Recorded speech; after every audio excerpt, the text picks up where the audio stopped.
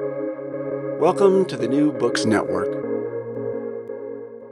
Welcome to New Books in Mathematics, a podcast channel on the New Books Network. I'm Corey Brunson, a host of the channel, and I'm talking today with Dr. Shelly Jones, author of Women Who Count, Honoring African American Women Mathematicians, published by the American Mathematical Society in 2019. This is a book of mini biographies and math activities for elementary and middle school children, which showcases 29 Black women mathematicians who trained and worked, and in many cases still work, in the United States. The mathematicians profiled range from the first African Americans to earn PhDs in the US to early career researchers and educators of the present day. I'm joined by the author and look forward to learning more about the book's origins and aspirations. Shelley, welcome to the podcast. Oh, thank you so much for having me today. I'm excited to talk to you about Women Who Count. I'm very looking forward to learning more. So to begin with, could you give a little bit of your own mathematical background? Well, I actually received or earned a bachelor's in computer science from Spelman College in Atlanta, Georgia. And then I went on to earn a master's degree in mathematics education, a secondary level at the University of Bridgeport in Bridgeport, Connecticut. So my home is in Bridgeport, Connecticut, so I came back home. And then I went off to Illinois State University. Well, this was after I had been a teacher, a middle school mathematics teacher for about 7 years in Bridgeport at Louis Muniz Marin School.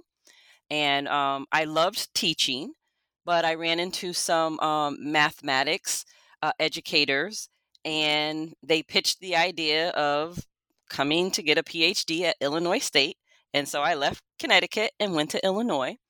And I earned a doctorate in mathematics education, this time elementary school level, from Illinois State University. I think 2000 or 2002. I get my dates mixed up. But I really like that I sort of learned the whole gamut, K-12. And where I landed in elementary math, I really, really enjoy that because what I help teacher educators to do and pre-service teachers to do is really to understand math so that they can teach it, not just so that they can do math, but so that they can teach it. So I'm hoping that teachers understand math from a conceptual level. And that's a lot different than just being able to do the mathematics yourself. That leads a little bit into my next question, I'm sure, which is about the origins of this book. Could you share a bit about its origin story, how the idea came about, and maybe who with whom you batted ideas around along the way? Well, I have to tell you, I was doing, well, okay, so first of all, I was working with a group called PIMS, the Project to Increase the Mastery of Mathematics and Science. And it was a project out of Wesleyan University for many years. It was around for over 25 years. And then we linked up with Green Street Academy and we did some work with them. So I was doing professional development with Sarah McSorley, and she's a scientist. And she had done a book of illustrations about scientists in their careers. So a day in the work of whoever. And so she actually pitched the idea to me. She says, "Have you heard about the book Hidden Figures?" This was in 2016 or 17. And I had not. The book was just coming out. I had not heard of it. But of course, I looked it up. It looked interesting. I ordered the book. Then in January, the movie came out.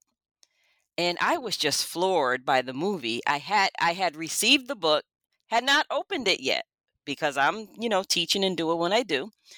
And I was floored. And I said, I have to do what Sarah asked me to do.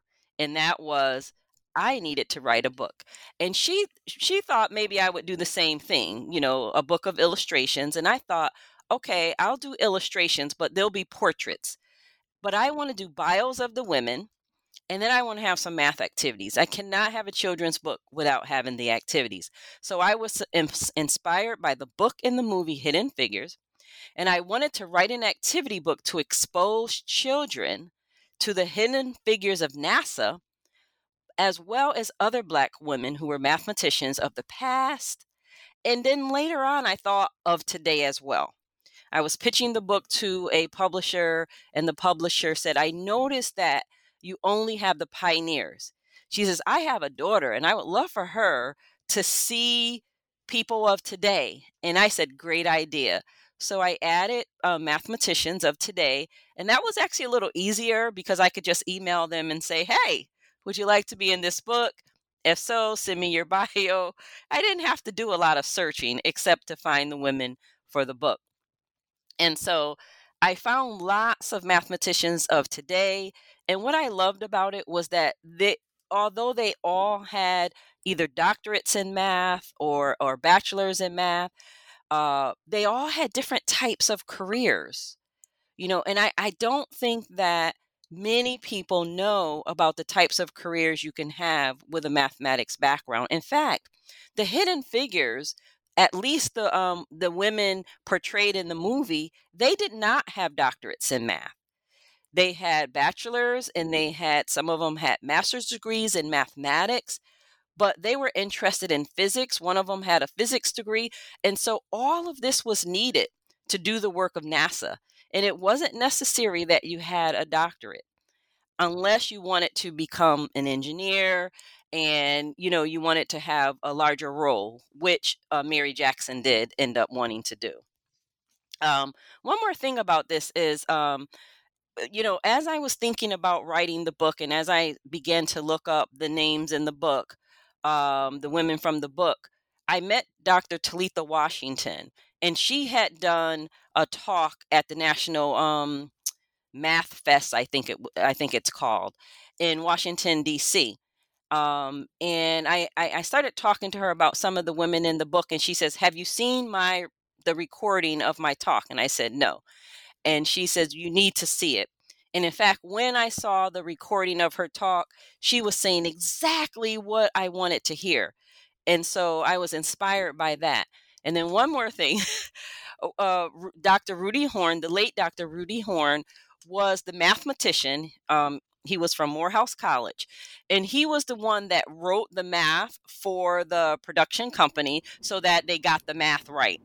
So In the movie Hidden in the Figures? movie Hidden Figures. So he actually wrote the mathematics on the board that you see Katherine Johnson writing. It was actually Rudy Horn that said, this is what you need to write.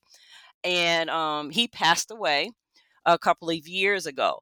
But when I heard his talk, I was just so inspired by both of them.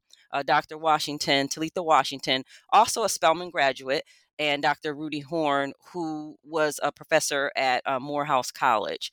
So that's sort of the origin of the book. Very well said. Thank you. I mentioned at the outset that the book is intended for elementary and middle school children, but I think you describe in your introduction a bit of a broader audience that you intend it for, including educators and parents as well as children. And I wonder if you could expand a bit on that. Well, the first thing I'll say is the reason I wrote the book is because representation matters, right? There's a tweet that says it best. If you see it, you can be it. A much needed math activity book celebrates the contributions of African American women mathematicians. And I really I stay with that. Representation matters because there's so many students that don't think that they're good at math. I've been around math education for a very long time. And very early on, students begin to believe that they're not good at math. So one of the things I want to do is change that narrative, right? And I think partly the book can do that. One, because students can see themselves in the mathematicians, possibly, right? Whether they're Black females or not. If they're not Black females, they can see that Black females can do math. Evelyn Boyd Granville, that was one of the things that she said. I want people to know that we can do math too. And I mean, this was back in 1950, though, but that still goes today. We want students to know that all people contribute to math, including Black women. The reason it is a great resource for teachers is because they can use the stories of the women, because when students learn about these mathematicians, the students don't always want to know about what mathematics they did. When I work with middle school students, especially young girls, they will say, how did they persevere? Because, when we think of math, we always think, oh, it's so difficult, right? How did they persevere? But you know what else they want to know? Did she have children? Was she married? So they want to know that, Dr. Granville is a person. She's a person just like us. When Katherine Johnson talks about her relationship with math, she says, well, she knew that she was good at math. She knew she loved math from the beginning. She said she counted everything. She counted the steps that she took. She counted the dishes in the sink. And everyone around her knew that she loved math. So, in knowing that, when she did get that job at NASA, she did the best job that she could do every day. And she didn't look at it as anything special. She said, this is my job. And so I do it. And she checked those figures because they didn't have the kinds of calculators that we have today. So those are the things that they did back then. And we want students to know that they can do it now. I'll tell you something about the Katherine Johnson story. It's either her granddaughter or great granddaughter was just on the Today Show, and she earned a perfect score in a recent standardized test. And when she talks about mathematics and her love for mathematics, it was almost like looking at her grandmother or great grandmother, Katherine Johnson. It was almost like looking in a mirror. And I thought that that was so powerful because that's what we want for students. We want them to have these mirrors that they can see themselves, reflect it, and not just in the math, but in the people. Now, all of the Hidden Figures were also community members. They attended their churches, they worked in after school programs, so they gave back to the community, every single one of them.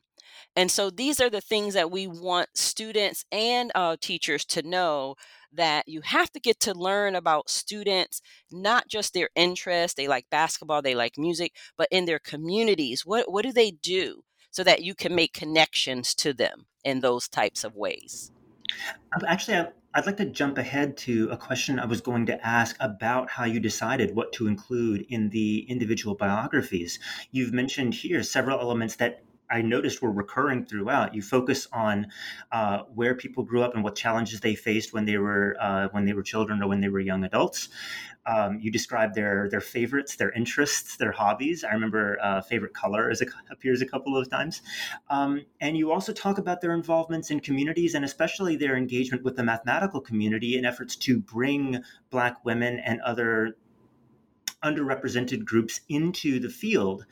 And I'd like to ask if you could describe what your driving interest was in deciding what to include. These are very short biographies, and they're to be read by children. So, what do you really need to be included there?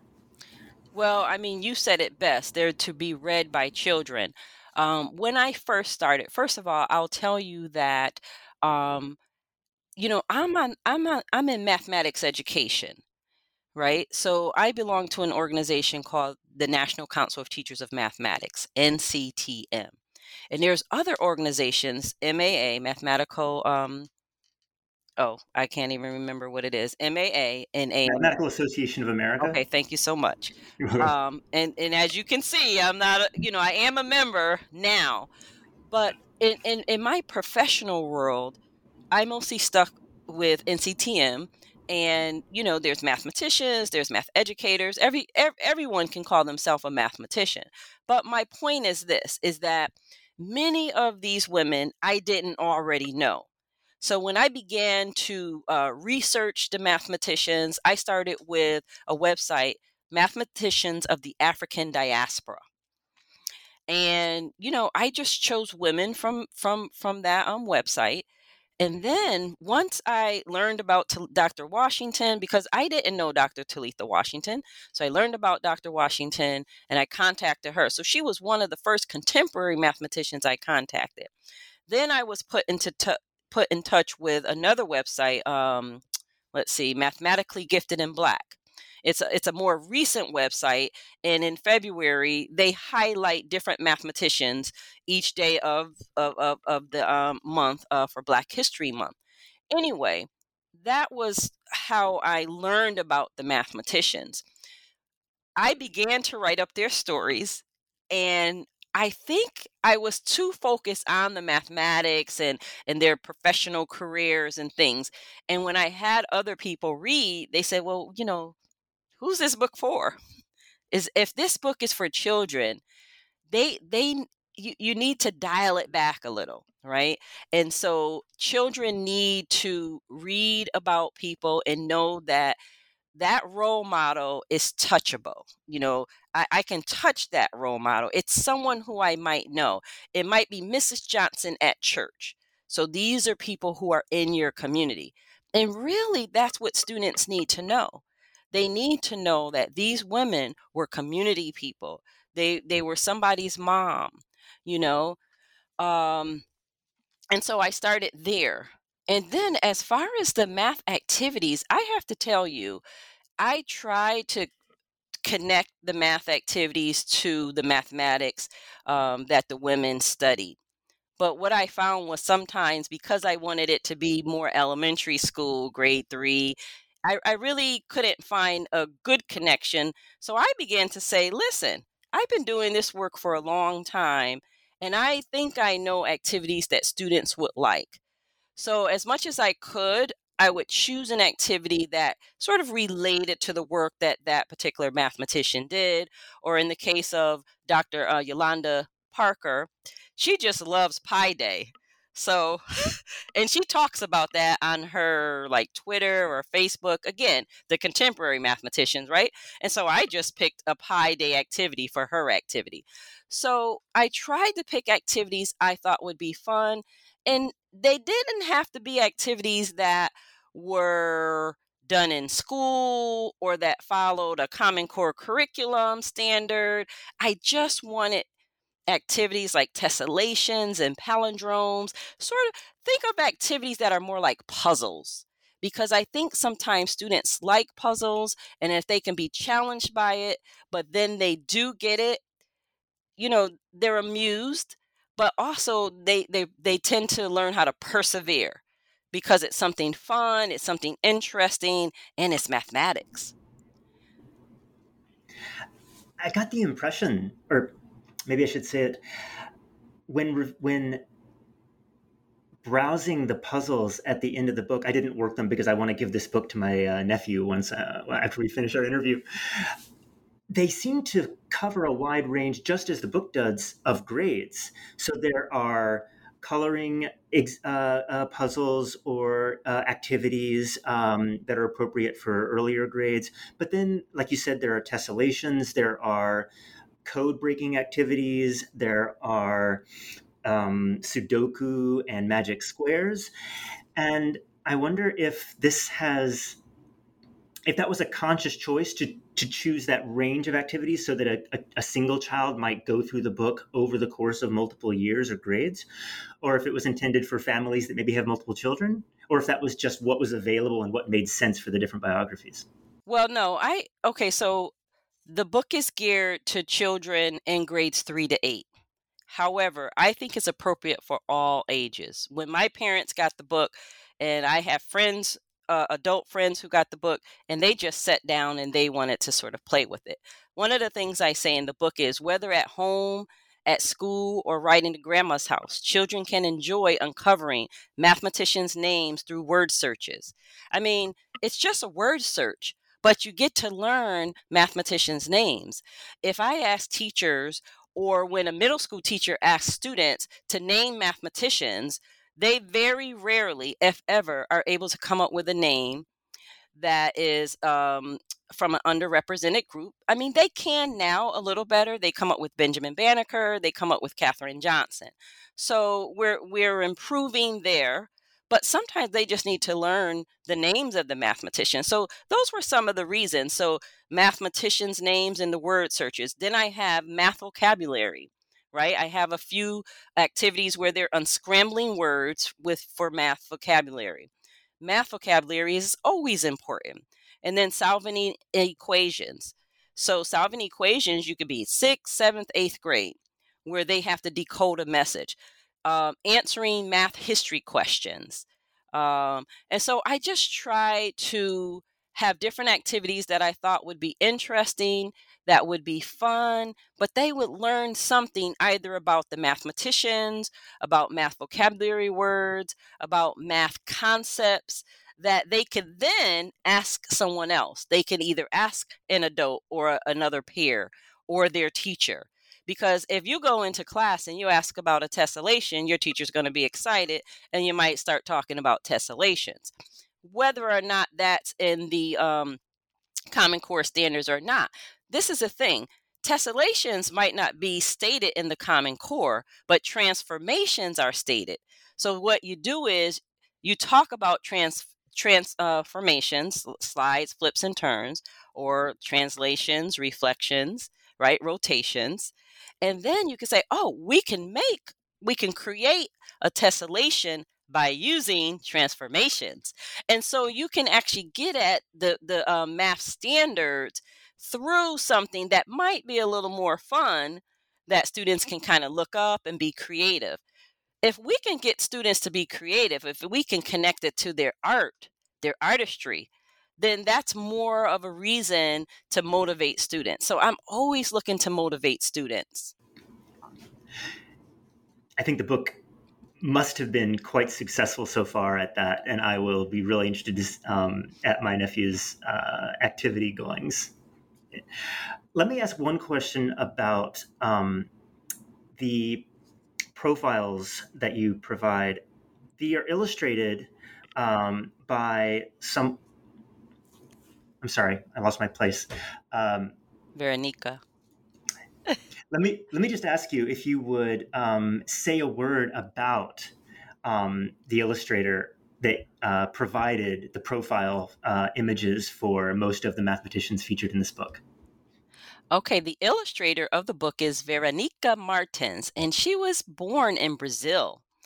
And Veronica received her early foundation in art from her father, she says. And she decided and dedicated many years of her life closely observing how he manipulated the pencil on paper and illustrated a world out of which she would eventually emerge. So that is part of what she says about herself. What I know about Veronica is I met her literally walking down the street in Bridgeport, Connecticut, and she had a sketch of Barack Obama, and it was good. And I said, "Can I see that? Did you do that?" And at the time, I wasn't ready to write the book, but I asked her for her card, and I said, "I would love to work with you." And however long it was, 6 months or a year later, I contacted her and we met and we just began to talk about these illustrations. And she was really honored because of the women in the book. And she learned a lot herself. And so she considers herself a plastic artist and a portraitist, a designer, painter, and teacher. She's a mother and grandmother. Again, she lives in Bridgeport. And she does art classes in Bridgeport, and she's always posting on Facebook about the art classes. And she gives dedicates her work to low income students who might not be able to afford to have art lessons. And so that's very near to her heart.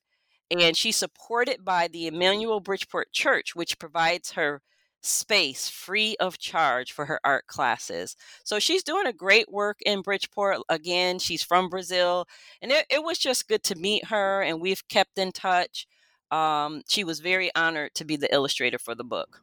It turned out as a great collaboration. Thank you. So one thing we haven't touched on is the organizational scheme for the book. You break your profiles into 4 chapters, sections. Yes, 4 sections. I call them the first. And the first are the first 3 African American women to earn doctorates in mathematics.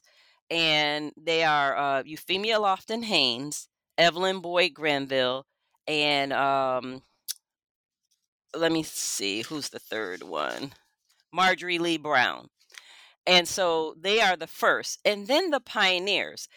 I have to tell you, this book could have had so many more mathematicians. I began to learn more and more about the mathematicians.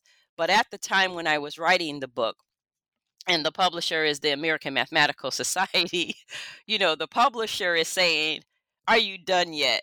And you want to keep adding. And so at some point, I had to stop. Anyway, we have the first, and then we have the pioneers. Now, the pioneers are women who are pioneers, and they sort of paved a way for others, right?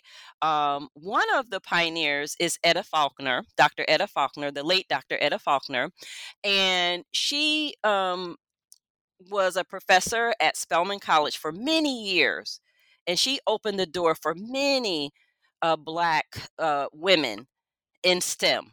That was actually her passion. She began the computer science program there. She was just a force to be reckoned with.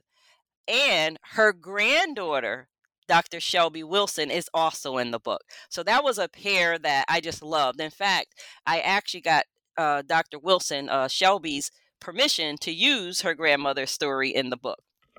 In a particular photo. Actually, the cover photo is of Dr. Faulkner teaching a class at Fisk. So I loved it. And then we have the hidden figures, and I call them the unhidden figures.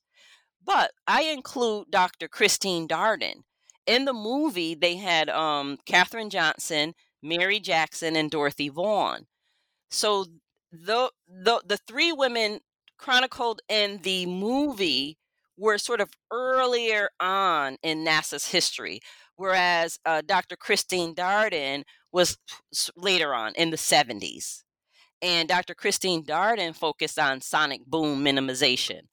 And she actually, although is retired, she's actually working these days. She goes out doing talks about the hidden figures and about the work that she did with sonic boom. Anyway, the unhidden figures, and then our modern day mathematicians, who I call the contemporary first. And I call them the contemporary first because even in 2022, we are still having first. And so I always tell students, you can be the first at something. What do you want to be the first at? That's really interesting. So I was struck in those later chapters by the recency of so many of these firsts, including degrees and faculty appointments. And it's interesting to hear you present that not as a unqualified negative, but as an opportunity to break through for present day young mathematicians. And I really appreciate that. Absolutely. It's so funny because I don't think I would have ever thought of it, but I actually became a first. So I'm the first Black woman, or possibly the first Black person in the math department at Central Connecticut State University to earn full professorship. So yeah, and this was just a few years ago. So I think I'm a first. Um, Congratulations. thank you. Dr. Talitha Washington, I've mentioned her several times, but she just struck me because she's so dynamic and she's really interested in open the doors for more representation of people of color in particular. But she was the first African American to earn a doctorate at the University of Connecticut, and the year was either 2000 or 2001. So that's pretty recent. And there's a couple of other firsts in the book that I talk about, and in terms of the contemporary mathematicians.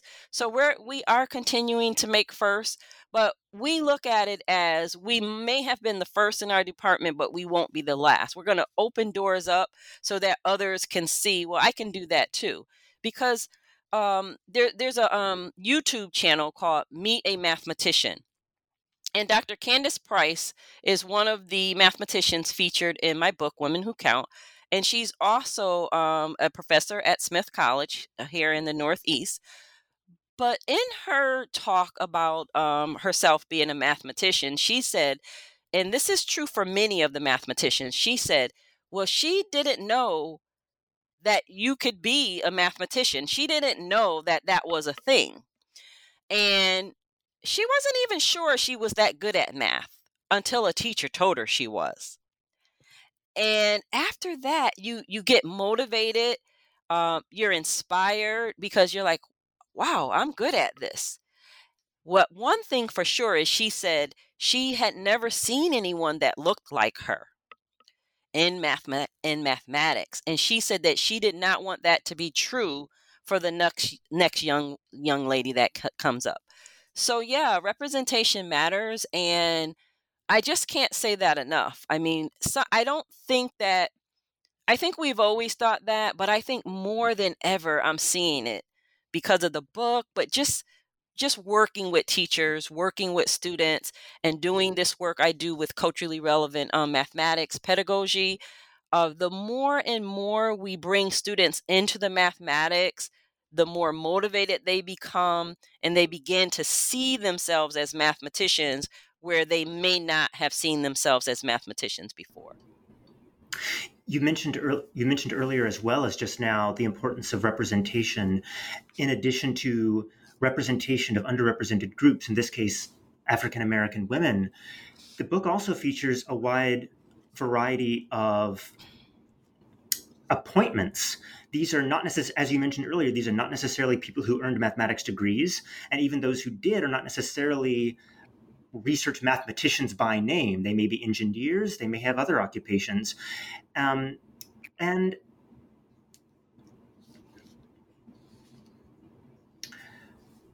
I think I wanted to ask if you would speak to the representation also of their contributions to, I guess, to mathematics as a discipline. So uh, many of them have research agendas. For example, you mentioned Candace Price, who's one of whose foci is DNA topology, which was a little bit of interest to me. Talitha Williams, you mentioned, who looks at protein interactions, among other things. But for example, Dr. Gloria Gilmer, who helped inaugurate the field of ethnomathematics. And several of the mathematicians you feature were innovative in their approach to mathematics education. Mm-hmm. And I wonder if you would speak a bit more to the diversity of contribution that these mathematicians have made. Sure. I'm actually going to start first with some of the organizations that some of these women either founded or had active roles in. So, for instance, Dr. Sylvia Trimble Bozeman, she was one of the co-founders of the EDGE, Enhancing Diversity in Graduate Education program, and this is a program that um, prepares Black women or women of color to go into PhD programs. You don't just happen upon a PhD program. And so you need sort of a family, a math family, and EDGE becomes that math family. But in addition to having that support system, that village, in addition to that, they help these students to understand what it is you're about to do. What is research? And I know if you're in a master's program, you learn these things, but sometimes you need a little extra. And that's what programs like EDGE does. You have someone like Genevieve Knight and others. Genevieve Knight, along with 6 others. So there were 7 founders of the Benjamin Banneker Association.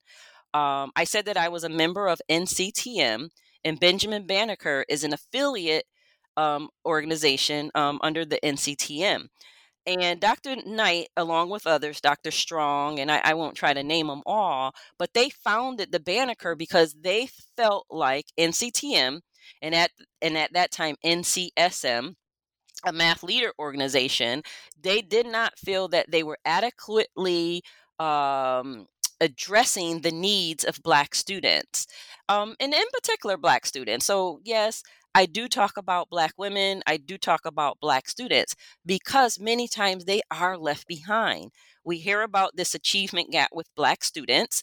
And so the Benjamin Banneker Association, we focus on leveling the playing field for Black students. We don't apologize for that, because if we're going to hear about the gap, then we need to do something about that. We need to address that gap. And so that's what we try to do. Um, so you have these organizations. They also, I'm trying to remember, I don't know if Dr. Bozeman was a founder, but certainly Dr. Bozeman played a key role in NAM, the National Association of Mathematicians. And so these are all organizations that reach out to people of color, but anyone could belong to these organizations. It just so happens that when they were founded, they were needed because Black mathematicians were not allowed, actually, in certain conferences, because depending on what hotel the conference was held in, sometimes they weren't allowed there. They weren't welcome there. So NAM was founded in 1969. So as you can imagine, there were places, especially in the South, that Black people were not welcome. And so these organizations were founded out of necessity, but we continue with them today because they continue to be a village. They continue to be that support system.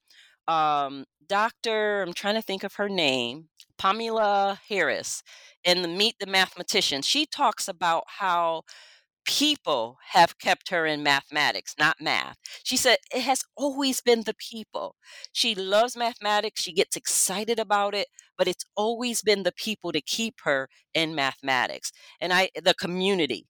And so I think that's important for us to know as we humanize mathematics, because a lot of times we worry about the mathematics and is it rigorous enough?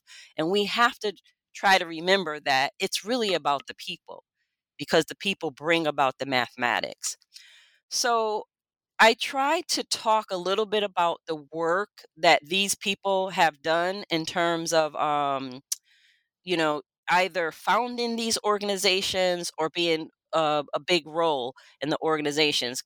Dr. Gilmer, she was one of the founders of a special interest group for ethnomathematics, and I believe it was also part of NCTM. And basically, ethnomathematics was actually coined by Ubi D'Ambrosio from Brazil.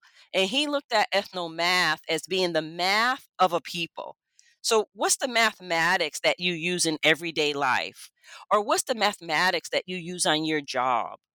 If you're working in the fields and you're growing food, you're using mathematics. What mathematics is that? And so Ubi coined that term. And then we have these organizations that try to make sure that these things were not lost. And they're not lost, because we're still talking about them today. And we still have these organizations that are focused on things like ethnomathematics. So you have ethnomathematicians, and they might talk about the mathematics of hair braiding, which is Dr. Gilmore wrote a paper on that. Who knew you could write a paper on hair braiding? And either the corn rolls, which made tessellations, or we call them box braids. And you can look at that as generalizing a pattern. If you start with, 10 across the top of the crown of the head, and then the next row is 9, and then the next row is 8. Well, we need to add 10 plus 9 plus 8. Oh, well, we're just adding consecutive numbers up to 10 if we go from 1 to 10. Well, how do we do that? We might use Gauss's method, or we might use some other method. And so, who knew that there was mathematics in hair braiding, mathematics in nature, mathematics in the homes that people build? And so, those are the kinds of things that Dr. Gilmer wanted to expose, so that all people, even someone who works in a beauty salon, understands that you are using mathematics. Whether you think of it that way or not, there's a mathematics involved in what you're doing on that person's hair. So, without trying to drag it down from that very light note, um, this might be a good time to ask a kind of dual question that I wanted to get to. which is coming from the discussions we've had and the broader discussions from the biographies in the book. What challenges should especially Black women mathematicians earlier in their careers be aware of that they may face? And reciprocally, what should especially white men mathematicians better understand about those challenges and do to redress them? Yeah, well, I think that early on, you have to find that, well, first of all, it's not a competition. And in many classroom, it feels like that. And so if we can get over that hurdle, that's a big deal. But also, you do need people. Mathematics is about people. It's about struggling to figure things out. It's about patterns. It's not just about getting an answer, it's about a process. And so early on, we try to teach students, well, what does a mathematician do? Because many students think that math is fast. Like if you're good at math, you must get the answers really fast. And that's not true. So we try to help them to see the work of a mathematician. And so if you are going into a program, a master's or a PhD program, you probably know by now that that's not true. Math is slow sometimes. You have to think about it, you get things incorrect, and then you go back. So you have to persevere. So that's a word that we use a lot in mathematics, perseverance. And so as long as you know that those things are true, you find people to work through things with. You need to collaborate. You need to look back at what has been done before. I remember I tell this story sometimes. Dr. Chelsea Walton. She was doing a lecture. She was putting together her lecture notes, and she wanted some historical references to whatever math she was doing. And so she did a couple of searches, and she found Dr. Floyd Williams, I think his name is, who happens to be a Black male, who had written a paper on that. And so this is something that a white male might be interested to know is, sure, you can find any historical notes and use them. But by using that Black male, you are helping students to see contributions from diverse mathematicians. So I had a colleague say, well, it's okay, we just use whoever does good math. Yeah, that's true.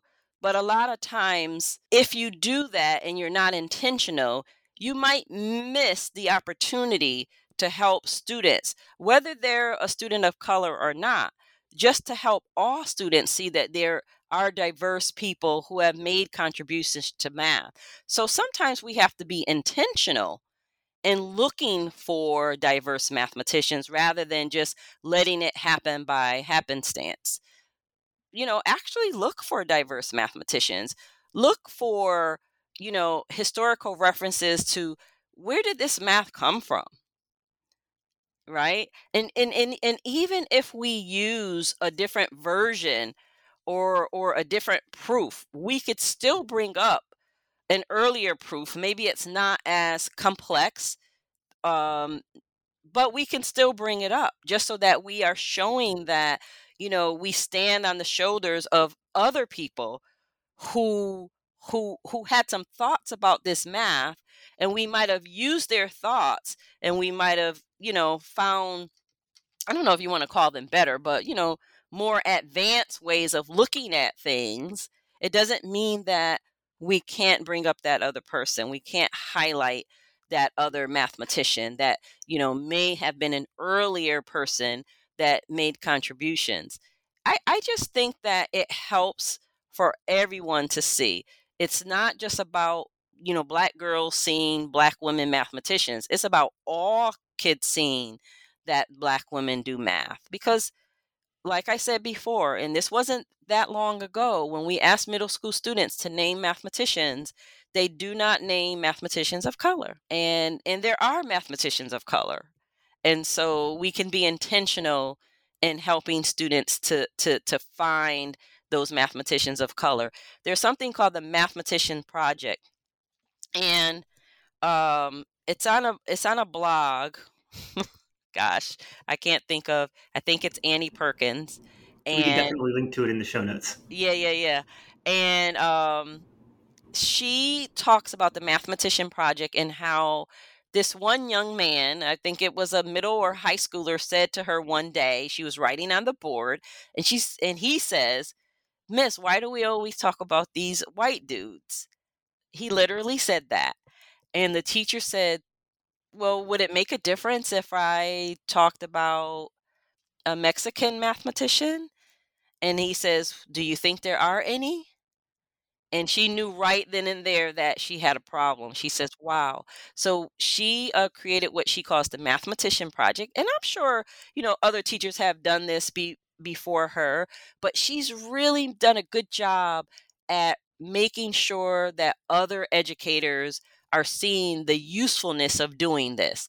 And what she found was that she had students choose a mathematician to research, and she found that students mostly chose mathematicians that looked like them. It was really interesting to her.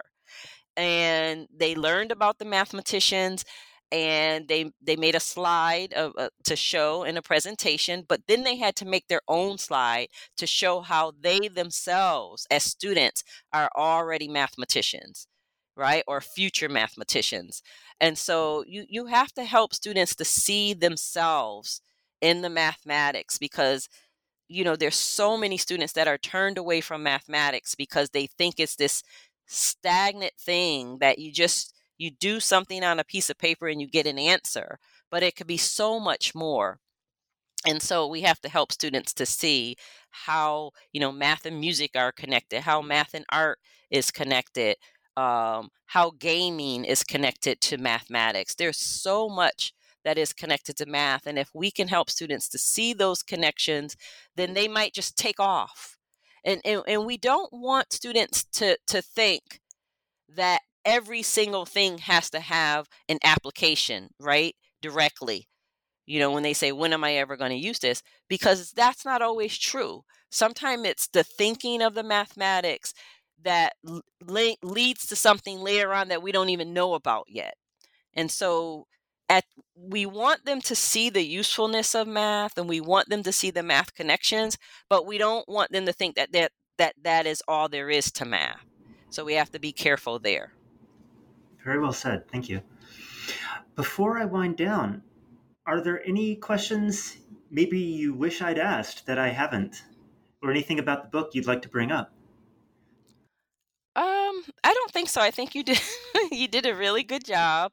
Um, no, I think that we talked about what I wanted to talk about, why we need the book, and the fact that we have so many mathematicians that are featured, highlighted, but there are so many more, and we just can keep learning.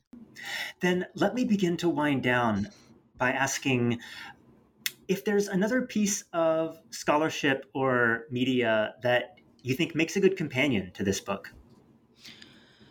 Well, I think that what I like to try to do is to have teachers look at different websites, because I've talked a lot about, mathematically gifted and black and mathematicians of the African diaspora, but we also have Lathisms, which is a website that highlights Latinx and Hispanic mathematicians.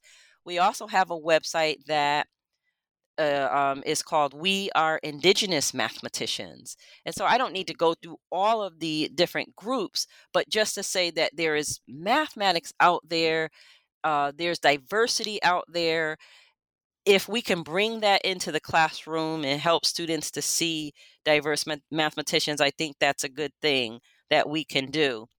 There's also a website and a resource that for parents called Black Girl Mathgic. So instead of magic, Mathgic. And it's a subscription box where every month you get a different box, and it has fun math stuff in it. You learn about a mathematician. A mathematician is always featured. It happens to be a black girl or a woman. But you find all these fun things out. one box was about Gloria Gilmer, and in the box there was this stuff for hair, some kind of hair cream, and then there was a recipe to make your own hair stuff. I don't know what you call it, Wow. but yeah, it was really fun, and it was just about recipes and how to use fractions and things like that. And so we have to just help students to see that math can be fun. Um, I'm sure I could probably think of others, but those are just some resources that teachers could use. Can I mention a new book that I have coming out? Please do. I was just going to ask what you're currently working on, or maybe have just finished working on. Well, we just finished an elementary book in a series called Engaging in Culturally Relevant Mathematics Task. And people say, well, what is that? And really, it's just about getting to know your students and digging deeper and helping students to feel empowered in math. And so when you think about, well, how can I feel empowered in math? It's when you can use math in your real life, right? Part of it is what we might even call social justice math, right? Helping students to develop agency, so that they can persevere. Maybe some students will go into STEM fields, but we don't say that all students need to go into STEM fields. We wish for some students more diversity in STEM fields, but whatever you want to do, we want you to feel empowered through culturally relevant math tasks. So that's the elementary version is out already, and the secondary one will be out in the fall. And Oh, my these are. co my co-authors are doctors Lou Matthews and Yolanda Parker. And are these different editions for different grade ranges? Yes, yes, they are. The first grade range is grades K through 5 or 6, and then the second one is grades 6 through 12. And so, what we do in the different versions of the book is we provide vignettes and examples of math activities and math lessons that teachers at that grade level might use, and we connect it to like the Texas Essential Standards, the TEKS. We connect it to the Massachusetts standards, the Common Core standards. And so we make sure that you see the math is there, but what else do you need to be culturally relevant? We use the social justice standards. Um, so, yeah, Very cool. I look forward to seeing it, and I hope you will consider coming back on to the New Books Network to discuss it now that it's out. absolutely. Maybe in the fall once the secondary book comes out. I thank Fair you for the enough. invitation. I've been talking with Dr. Shelly Jones, author of Women Who Count, published by AMS in 2019. Dr. Jones, thanks very much for joining me. Thank you so much.